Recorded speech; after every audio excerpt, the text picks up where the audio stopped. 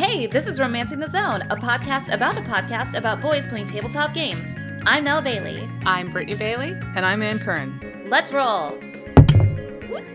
15. Hey, Solid. That's pretty good.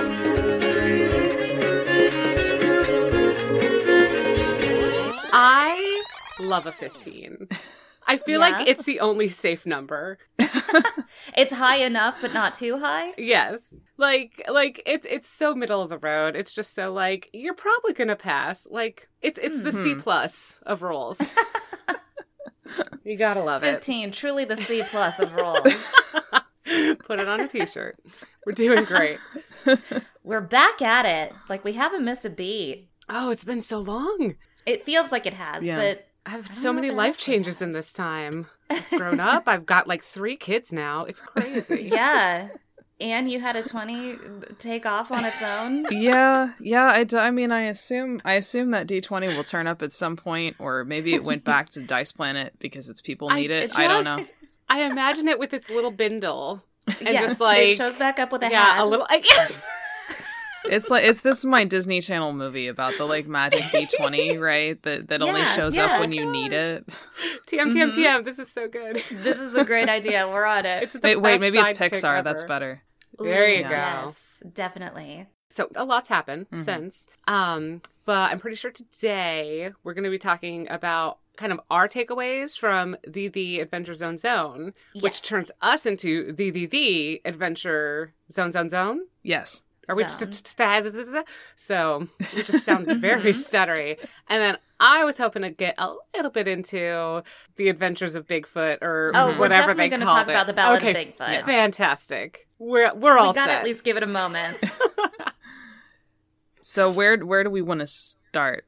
I'll start us off. I think it's interesting the amount of things Griffin built and had prepared, like, in case they got to. Yeah. Just the amount of times throughout the entire episode it came up, you know, with Indrid and the Seers and the Countenance Monster. And Oh my gosh, what a good name too. that's a great Yeah, I name. like that. I'm glad we learned that. Yeah. I mean, I'm not surprised by this information because I think I always thought, No. you know, he's definitely got a notebook, not a Yeah. physical one probably, Like a but Bible, yeah, yeah. but he's got notebooks somewhere on a lot of things that they're probably not going to get into because you never know, right? I mean, that's Right. the whole collaborative nature of it that you have to put in all these doors that they can open if they choose, but you have to know what's Right. behind them, whether they open them or not.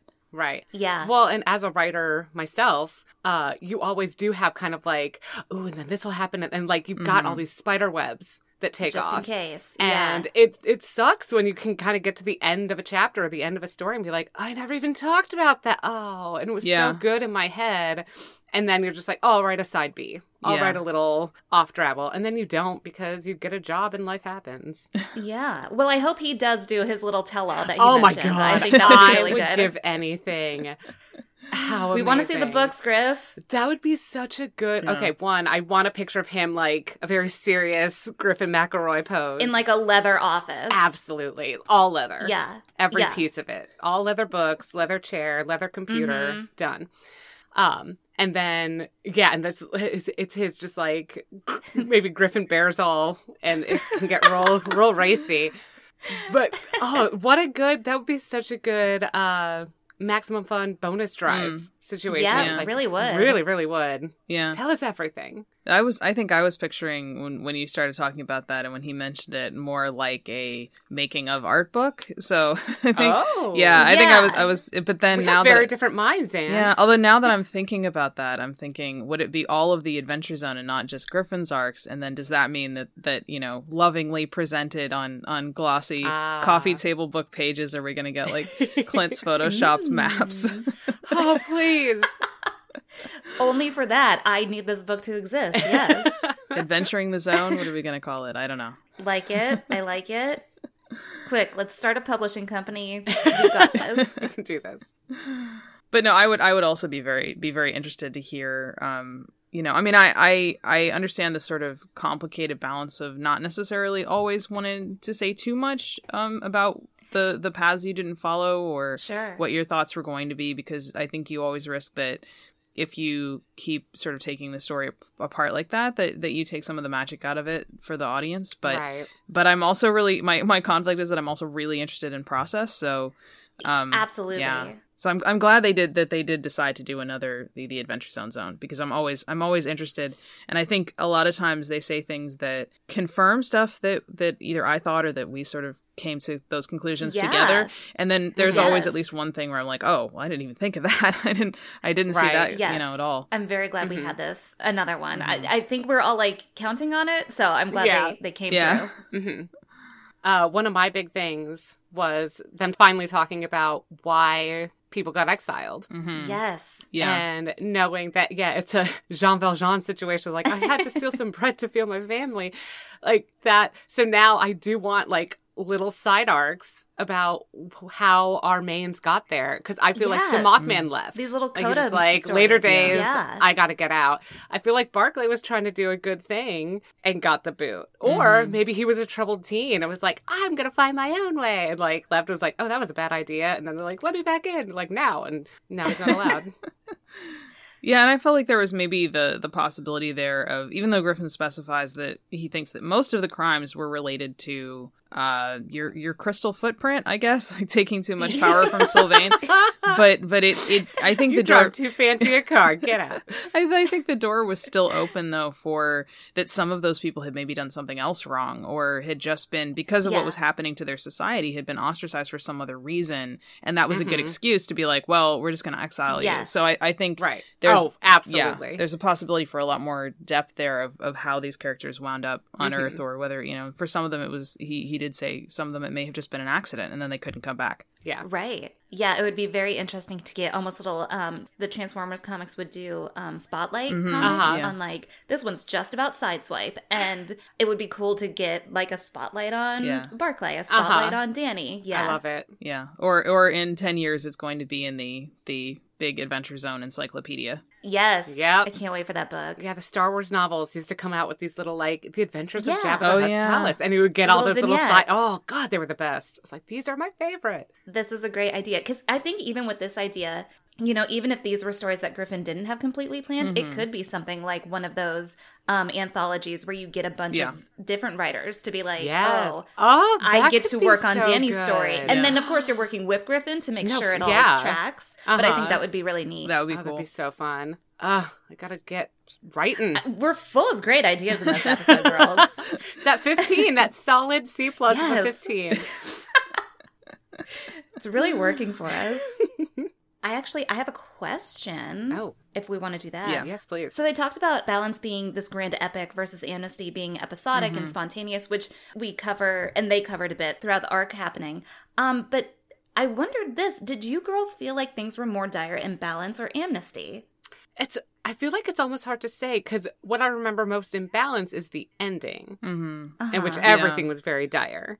Got it. From, like, Wonderland on, you're just like, oh my God, like, hard times. Yeah, although, I mean, even in Petals to the Metal, though, I mean, I think there were some close calls in terms of their individual stakes in that, for sure. Yeah, but I feel like the feeling was more, like, upbeat and loosey-goosey and funny. I agree. Versus... I agree with Clint with putting it into a real world situation. It takes... Gave it some weight. Yeah. Yeah. And having police there like, okay, now we've got to work around them. It's not just, throw the body over the cliff, let's go.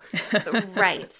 It absolutely changed the dynamics for sure. Well, and that's why I figured I would ask, because as he was saying it, I was like, I felt like I was more heightened in Balance, but I think you actually hit the nail on the head, Brittany. And I think it's because we all listened to Balance. We got into it at the end. So we could just shotgun all of the episodes. So it was almost like, even if it had felt more dire, we wouldn't have known it because we weren't listening to the 11th hour as it was happening, per se. So it was almost like, well, we know they're going to be fine, because I know the latest episode that's waiting for me when I catch up is 20 episodes from now. So it was just an interesting thing, but I think that is it. Balance felt a little more dire to me, but I think it could be because we came in during the Stolen Century. Yeah. I mean, I think it's complicated because I think there's this sort of, because I think I started listening maybe a little bit sooner than you guys did. I'm not sure. I mean, I know people after me. I do remember. Was I after? Okay, see, because people know their podcast anniversaries. I am not. Oh, I do. I cannot store this information in my brain. But yeah, I mean, I think that some of it, the difference has to do with play style, right? Because I mean, they've sort of evolved as storytellers, so they're going to have a different relationship to their characters' stakes maybe than the audience did, because we may have been at that point more invested in their characters than they were, which is not, True, not anything negative about them, just to say like we may have formed a deeper connection faster than they did, just because it's different being an audience member. That makes sense. But I think we talked about the idea of stakes and the smaller scale before on our show, that it's not just setting it in ostensibly the real world and removing a lot of the kind of easy outs of magic. I think that anytime you make stakes more personal, you make them more meaningful. And that's maybe not universally true, but there's sort of this idea in modern movies, I think there's a lot of tendency to think that more of something makes it better or makes it more effective. So like if you're doing a scene that's some kind of fight, you just keep adding more and more and more bad guys, right? And then it feels more and more dire. But sometimes it's the small scale. Like it's the small things that affect you more as an individual.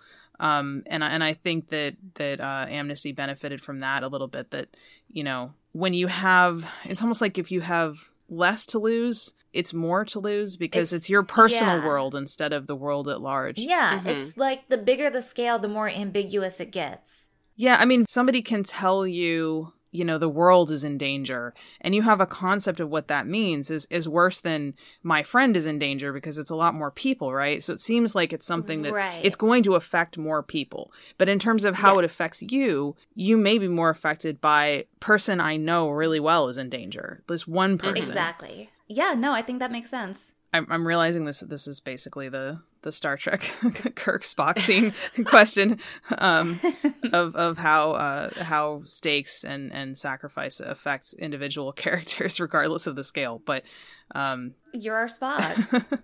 We'll get you the ears.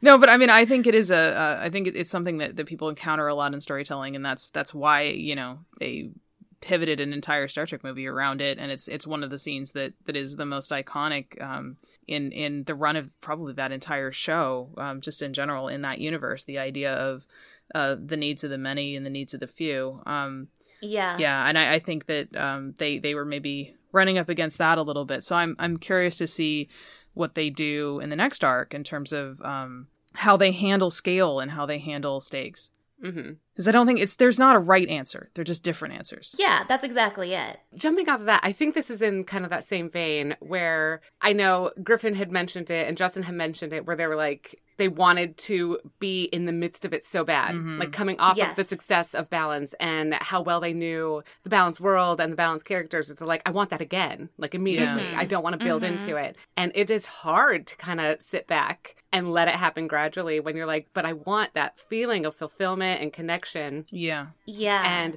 so I'm hoping, and I like that they all kind of, cop to it. Like, yeah, I felt that. I pushed Aubrey too hard and then I had to pull back. And it was kind of a neat analogy of, with Balance, they were kind of building as they went. And with Amnesty, they were kind of chipping away. Right? That was a great metaphor. What do you actually look like underneath all this? It's like, oh, that's so good. Like, look at you guys go. So I'm really excited for what they're going to do with Graduation and who we're going to see. And having Griffin be an actual player character is going to be wild. Yes. Yeah. We've got little glimpses of it before, and I always appreciate it. Yeah, I mean, I respect that they were talking about how they handle character development at the beginning of Amnesty, that they were willing to categorize it as mistakes. Because I think that being willing to say that as a creator is a really powerful thing, to say, I think maybe I made the wrong choice, instead of trying to retroactively justify all of your choices, to sometimes be like, I think maybe actually I should have done that differently than I did, and this is why. But I think there's a great joy to watching that process, like that's maybe larger than the sum of any missteps that they think that they might have made in terms of how they wish they might have handled it.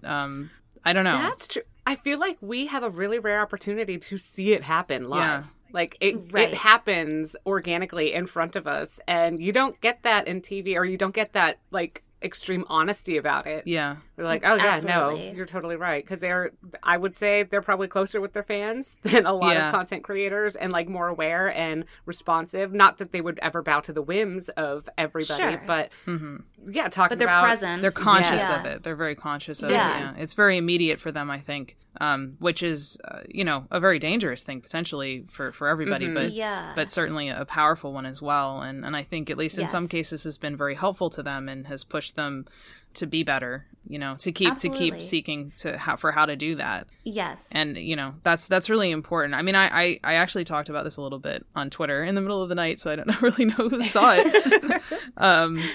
My international friends, they always get the benefit of this stuff. It was probably 4 p.m. for me, so I'm not on Twitter ever. Right, yeah. Terrible. But there is this complicated thing, I think, that is happening in their community between them and their stories, because they're doing it collaboratively to begin with.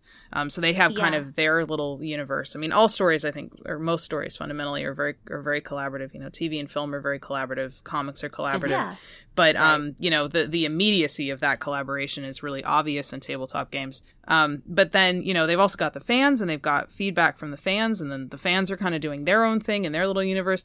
And then there's kind of us. I think, like, we're this weird, like, human bridge between the two in some ways of, how we're choosing to engage with the story, and that we're sort of engaging with it in this really complicated way of simultaneously analyzing it, and then also here we are analyzing their analysis of how they tell the story, right? Which is wild. I mean, I love it. It's just wild, because we're constantly simultaneously inside of the snow globe of the story and outside of it. Just shaking the hell out of it. And then the complicated thing there is and thing that I think that we have done okay at, but a thing that I worry about a lot is how we continue to be at that intersection with respect. And I think that that's something for us. It's something for fans. It's something for them as creators, of making sure that, we're at this like 4-way stop where everybody's needs and ideas are colliding with the story. And, it can be a car crash if we don't figure out like how we take turns and how we listen and pay attention to what the other people are doing. And there's so much risk even for them of imposing your choices on somebody else, or imposing your ideas on somebody else. Right. I mean, even for them, I think Clint saying that Justin was good character police, like, right? that even having that analysis of themselves, and what a useful thing that is sometimes. It really is. I love 2 things about this. So I love Justin saying it was a backhanded compliment, and then Clint saying, no, I use my forehand. And I was like, oh my God, this is so great.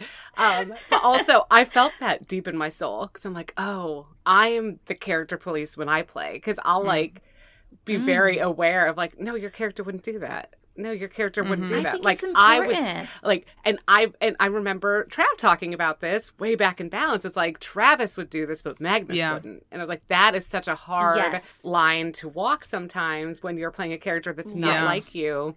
But it's so rewarding when you get into your character and like, this is how they would react. This is what they would do. And I appreciate Justin being that for them. Especially for Clint, and especially at the beginning when he was still feeling his way through. And I think we know now that Clint is a powerhouse and knows exactly who his characters are, I think, or they're really good at editing, and we get that feeling where now they really know their characters and they know what they would do, and the policing eases up once they get better acquainted, I think. Yeah. And not even just better acquainted with the characters, but with how the game runs and how they react to their characters. Yeah, and how they react to each other, for sure. Yeah. Yeah, I mean, I think those gut checks are really important. Like, you have to be able to, if you can't always step outside of what you want to do in a scene, having someone else who can do that for you and be like, wait, actually, maybe this doesn't make sense for you.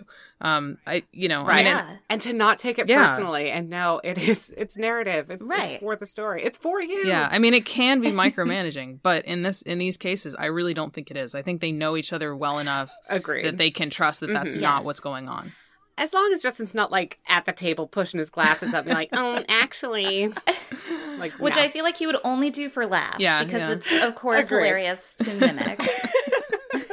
But yeah, I think even the way Clint is so appreciative of it, you just know that it's coming from a place, one, of love, and two, a genuine desire for the best plays that they can get from each other. And you don't want to break the world. It's very easy to do that. Yeah. Right. All right, I'm raising the black veil from over my eyes because they discussed Ned's death, and I appreciated their reasoning, and I appreciate really what Clint brought to the table regarding Ned. Yeah. And also just the fact that everybody, they got through balance and everybody survived. And tabletop games are games where people, you lose your characters. And it almost felt like with Amnesty, they needed to up those stakes or just remind people that there are stakes. Yeah. And it wasn't for shock. It wasn't for any of that. It was just to give it some more gravitas, I feel like. Yeah. And I feel like it did that. Yeah, I mean, there's a really complicated conversation, I think, that I've been seeing mostly about television, but also about gaming, about how you handle endings for characters and how you handle stakes and how that relates to death. And I don't think that it's a subtle question that has like an easy answer. I mean, I asked a question about how they dealt with the idea of death in this arc, which was not answered, although it was also sort of semi-answered. I think it was maybe too complicated a question for this format, but it's a deep one. But there's always this question of like, do you want to present that a character has death as an inevitable end? That that something like sacrifice, like how do you make sure that seems earned and warranted and not like something that you've done either for shock value or in a context that says like this is something that has to happen to this character. And I do think that they were clearly thinking about that because Griffin certainly made it very clear that there were outs here. Like there were ways for them to handle it differently. Yes. And it wasn't completely, Which killed me a and it little wasn't bit. like completely controlled by the dice, but that was also a factor. Like, and I think that it's good that it was the culmination of a bunch of different factors of Clint feeling like maybe this was the end of Ned's story, but that it was less meaningful for him to run away, which was an option. Mm-hmm. Yeah. Which you would feel have also like- been heartbreaking. Agreed, because I feel like that would almost take him backwards. Yeah. Totally From agree. who he's become. Yeah. Yeah. And who, to then be like, oh, I'm out of here, which narratively, I would have loved it. Like, that would have been so Sure. neat and different. And then, of course, open the window, like, maybe he'll be the heroic return. sleep like, in at the end, love yeah. it. But also, the way they handled it was so good. Yeah. Because I remember Yeah. when it happened, I was like, if they bring him back, Yeah, I'm it would have gonna felt be cheap. so Yeah. disappointed. It really would. And they mentioned this, that when a character dies in D&D, great, you grab their ashes, you find a mystic, and you bring them back. Like, sometimes it's pretty severe and like, oh, their soul is gone, or, you don't have anybody, you don't have enough money, whatever it might be. But whenever I've played, it's been like, oh, grab their finger, like, that's enough, and let's go. Disgusting. Yeah, I mean, they definitely put a lot of thought into it in general. And I mean, they also dealt with it later, and I think that bringing back the idea of not just a conclusion for Ned's story, but how that factors into everybody else's story and the world in general, that if they hadn't done that, I think it would have been very different. But yeah, I mean, I think, those kinds of decisions, you have to make them on a character by character basis. There's never a right answer for every story. Yes. And speaking of right answers, was anybody else very surprised to have it not had, it never occurred to me that Aubrey could potentially have cured Thacker way earlier in the story. God. And we don't know how that would have affected what Clint would have ultimately played, if he would have played Thacker in the end, or if Ned might have died sooner, or what would have happened. Hearing that was so intriguing. Like, ooh, this is that shit. And like just knowing that Griffin was like sitting there waiting. Will it happen? Won't it happen? I'm like, this is brilliant. That's how you build a story. Yeah, imagining being Griffin and just like, oh my god, like, did they touch? Right. Did it happen? Like, ha! Like, throw it, go. hitting all the alarms in his house. Ah, It happened. this is not a drill. Yeah, I don't know what would have happened. This is those hard turns. Yeah, it did make me wonder a little bit because when they were talking about things that surprised them in general, and things that were and were not planned, and when exactly they became planned, that Griffin said that the sort of Aubrey being Sylvain thing didn't really. Ooh, I almost said crystallize. Right, Yikes! that was not. It didn't crystallize. She's too deep until they were, down in the hole, like about to have that conversation. But obviously, he had some idea of some connection to that concept before that, or he wouldn't have said what he said about Thacker. That is fascinating. Yeah, I guess. Is Griffin just lying to us left and right? Yes, all the I time. think we have to assume that it's just, like we were talking about, that there's a lot of doors that you may or may not go through, and some of them sort of open a crack, and you kind of know what's on the other side, but you haven't finalized it, or there are other factors that play into how it solidifies. Or there's a door, but then you could also take the fun water slide next to it, which lands you in the same place, but is definitely a different path. Yeah. Or you take the window and just fall. Or, sometimes you slam through the wall like the Kool-Aid Man, and then... Kool-Aid Man, yeah. Gosh, there's so many. You are never locked in a room, friends. Absolutely. You can always find a way out. I'm going to crawl through the attic fan. I wasn't surprised by Griffin saying that he didn't know that Aubrey was going to, melt the snow and kick off this rivalry with the Hornets. Because I thought in the moment he seemed a little surprised. I was partially surprised maybe by the part about Billy being saved by Duck. Yeah. I mean, I think we talked about that, and I sort of felt like it was a surprise. But I was surprised by him confirming he was surprised. Right. I feel like it had to be. There are some things that happen where you're like, there's no way he could have planned for this. But then it's like, I don't know. I think I would not have been thrown off to hear if Griffin's like, yeah, I had a plan in case one of the Go-Men stuck around. Yeah. Yeah, I liked that most of the surprises came from these characters ultimately being pacifists. That he set up this story where that is... if anything was going to be the antithesis of what they were doing in Balance most of the time, I think being a pacifist would probably be it. Yeah.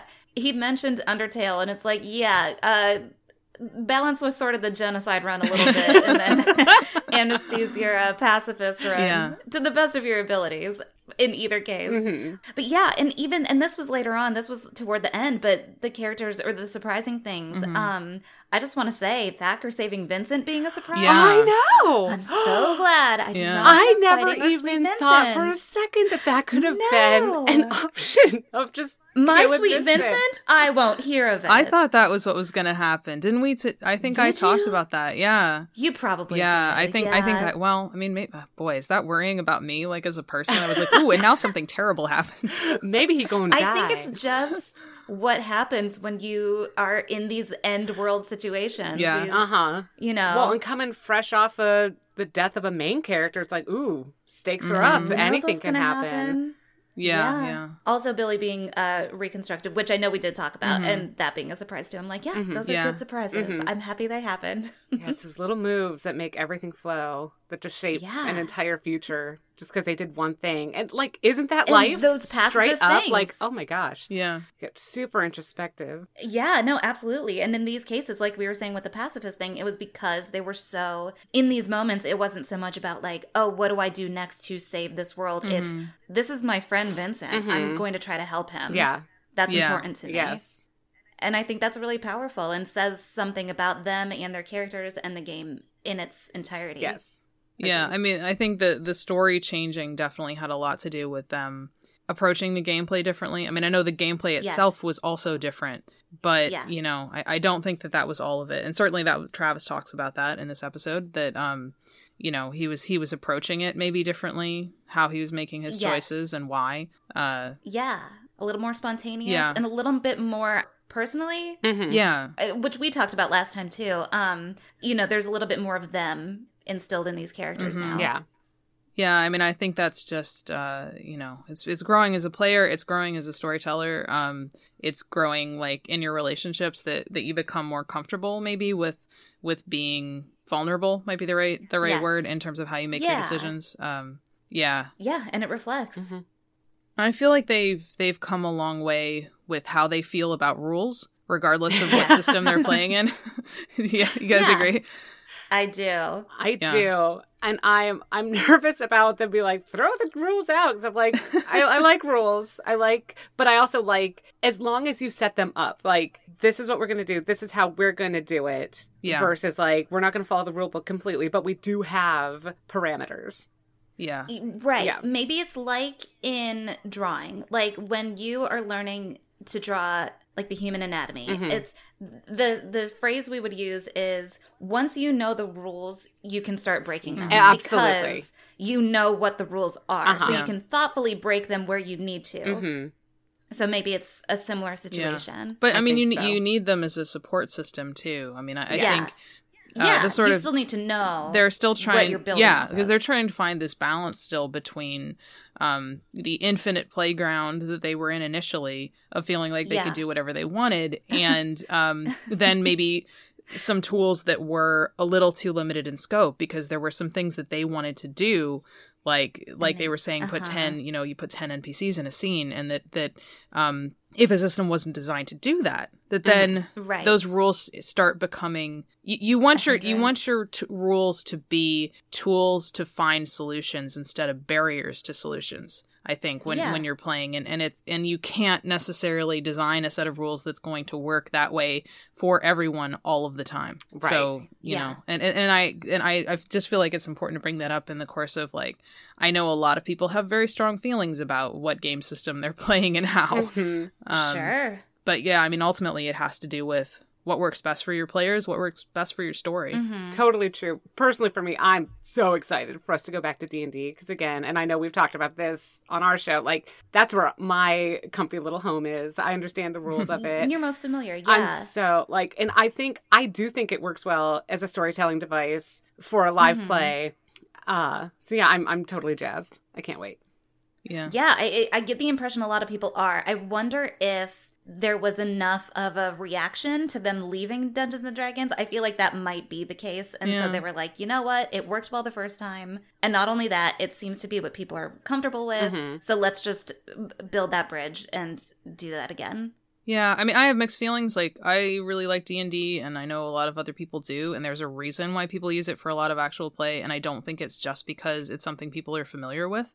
You know, I mean, it's been around for a long time, so there's been a lot of missteps on that road too. I think most people would say that there's been a lot of time to fine tune it. Yeah, but they've really been working on it for a long time to try to make it applicable for a large variety of play styles and a wide variety of possible situations that you might need to be able to deal with. And I think having that much sort of backstory for your game system is really helpful so that you don't realize like, oh wait, I want to do this thing with my story now, and then realize that the game system is not really prepared for that, and then you have to try and wing it. So I understand the decision, but I do hope that they keep trying to do some of these really random, really weird game systems, like for live shows or one-off episodes. Like I do really like seeing them play in other systems as well. Yeah, I'm also hopeful that that's how the live shows will continue. Yeah. So I'm going to steer us back into them kind of helping explain certain things, us finally getting some answers to stuff that we weren't totally sure on. I'm so glad to have Trav's take on Beacon and the reconciliation. Yeah. Now it finally makes total sense, because I think as we were listening, I was like, I think I get what's happening, and we even discussed it on our show. We had our own little theories. Yeah, but this makes total sense. So I appreciate that it's there, and it was packaged up nice and neat. Good way to put it, Trav. Yeah, and I also liked how that fed into like the information that Justin gave us about his thoughts on it, and about the concept of Duck's destiny. I was very interested to learn that they never had a discussion about Duck's ultimate destiny, even though that was like a critical character element in terms of the game system.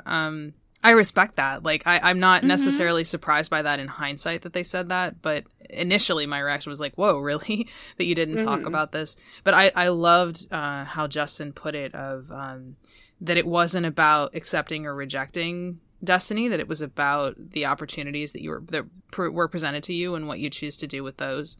I thought it was a really mature and deep interpretation of the idea of the chosen one.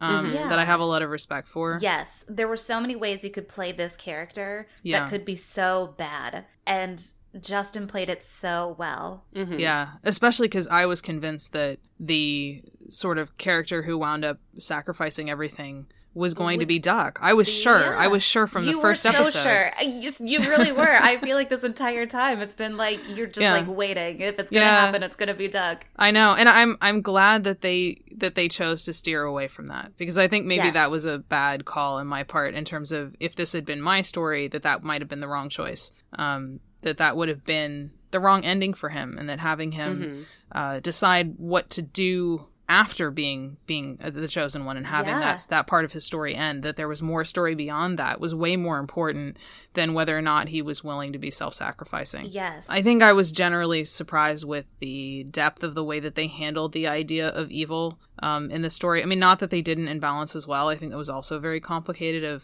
of how you handle an antagonist. But I admit that I didn't even see the parallel until Griffin mentioned it, of the idea of West Virginia being the setting for a story that was about people who were being manipulated by an outside force that benefited from their conflict. I think, if you know anything about the history of Appalachia and specifically coal mining, I would say would be the main thing, although not the only thing. Steel was also very similar. Right. The idea, I mean, I think the parallels were suddenly very clear. That was like, oh, okay, now I understand where this idea of this kind of alien force came from. That it was not out of context of the setting at all. Yeah, what a brilliant interpretation that I never considered. Yeah. Right? Yeah, I feel like I should have. Caught on to that, but I was from too far west. Yeah. Oh, there's so many layers in their stories, really. I mean, I think there's a lot to think about and a lot to see, that it's I think it's good that it's easy to get caught up in the momentum and not always stop to think about those larger themes. Right. Sure. Maybe we'll have to do more of that in Graduation. Remember to take a step back every now and then. Look at what we're really seeing. Oh, what's next? I really want to know what your all's reaction was to Griffin so aggressively and immediately being on the Stern Barclay train. Is there a ship name for that? Did we come up with I'm calling it Burn. Burn, yes. I was like, Slow burn, that was it. I thought you'd come up with something really clever, and then I couldn't remember what it was. See, I want to say Nell came up with it, but I was like, oh, it's so good. I feel like it might have been a collab. We'll have to play the tapes back, Kirby. Who's got the time? Much like tabletop RPGs, it was a collaborative effort to come up with their ship name. Those are the best ship names. Yes, I love how almost even offhand Griff was about it. Of fucking course they got together. What was I gonna do? And yes, absolutely, because this is how we felt too. The moment it presented itself, it was like, duh. Yeah. And Griffin having, had these characters the entire time, duh. Of course that's what they're gonna do. They're going to be in love with each other. I could not have been more excited. I was out on a walk, of course, when I'm listening to it, and I literally got into a run and was jumping. Because I did you do a one-handed handspring? Of course. Okay, good. Yes. But yeah, I feel like it's just that validation that we're not living in a void. We're not seeing things that aren't there. And Griffin's like, yeah, duh. What else are you gonna do with that? Of course. What obviously a good dynamic. Look at these two. Oh, my heart was full. I was so happy. It's so refreshing when you have, and Brittany has been a victim to this time and time again, where you have characters in a piece of media and you are I see these two, they seem like they would go well together, and for whatever reason, the creators just won't actually confirm it, or they won't do anything not with even it. That, but a lot of times they'll just take them away from each other entirely. Yeah. They'll see what could have happened and be like, okay, we're going to put you on this plane of existence and put you over there. Hold on. Right. You had something beautiful and amazing. So the only thing I'm upset about is that, they didn't follow Stern enough. Yeah. Oh, what a neat side B that would be. Absolutely, because not even just getting to see then him and Barclay interact more often, but also just getting to hang out with Stern more. All of us liked Stern this whole time. Well, and we had talked about that briefly before. What would have happened had they gone with him more? Or had they, conferred with him? Could FBI been brought in early? Would he have been a huge asset? Would he have started dating Yeah. Barclay way earlier? What do we know? Who knows? Oh. There's always unanswered questions in stories, I think. Yeah. Yes. All the God bless unexplored fan avenues. fiction. You got Yeah, That's exactly. what Right. is for. I Yeah. gotta get started. I'm gonna have a whole series. It's gonna Yeah. I love be so it. good. You will be on that anthology that we're will. gonna put together. This, Yeah. my slow burn, can be my NaNoWriMo. Oh, I love There you it. go. Yeah. I really might do this. I'm plotting ahead. I think you should. Yeah, I mean, I wasn't exactly surprised by Griffin being supportive of the idea. I think I was more like, oh, wait, he thought of that? That was the that was where plan. that was Yeah. always his plan. I think that was what surprised me Yes. and delighted me. That was it. Of everything he did not plan, that was the Yeah, one he was that like, one was- oh my God, I couldn't believe he didn't take that thing. Yeah. Like, ah! Yeah. No, I'm with you, Anne. It was surprising. Yeah. But refreshing. Yeah, very, Mhm. very. I mean, Absolutely. I sort of trusted him to be supportive, but yeah, I was Yes. glad that it was also his ship. That's always nice. Yeah. That's it, I think, that it's not just that, like, oh yeah, like with Danny and Aubrey, Yeah. it probably wasn't like, ooh, I'll make her for her. Yeah. More No, just no. like, here's my characters. Okay, yeah, I support this. Versus, this is a ship I want to happen. Go. And then How much are you guys going to see of it? Yeah. Yeah. Yeah, I actually sent in 2 questions to Taz, which were not directly answered. But I do think that now, talking about it, that one of them I have now answered for myself, which maybe is what you're supposed to do as a fan. You're just supposed to answer a lot of these questions yourself. But Just got to get there. I asked about the framing device of what there was of it, the framing device of the sort of tape effect, and whether or not there was a reason for that Right. thematically. And I actually have a theory about that now, which is that I think that maybe after this story ends, if Stern and Barclay wind up together, I think these are Stern's tapes. That maybe this story is being documented by him. I love this. That's a great idea. That's a good theory. That is also the name of my my spin-off, it's the Stern tapes. What everything Stern was doing That's her while all this stuff was NaNoWriMo. going on. Yeah. I think that's all we've got for this Romancing the Zone. Yep. yes. And of course, we listened to Hootenanny and the Ballad of Bigfoot, which we're going to have to find a time to talk about, at least touch on both of those, because oh my God. Oh my God. But for now, we don't have a poll for you this week, but you can always chat with us over on Twitter at Romancing Zone, and we will see you next week to discuss Taz graduation. It comes out this Thursday, as if you could forget. Till then, thanks so much for joining us. I'm Nell Bailey, I'm Brittany Bailey. And I'm Ann Kern. and we've been Romancing the Zone.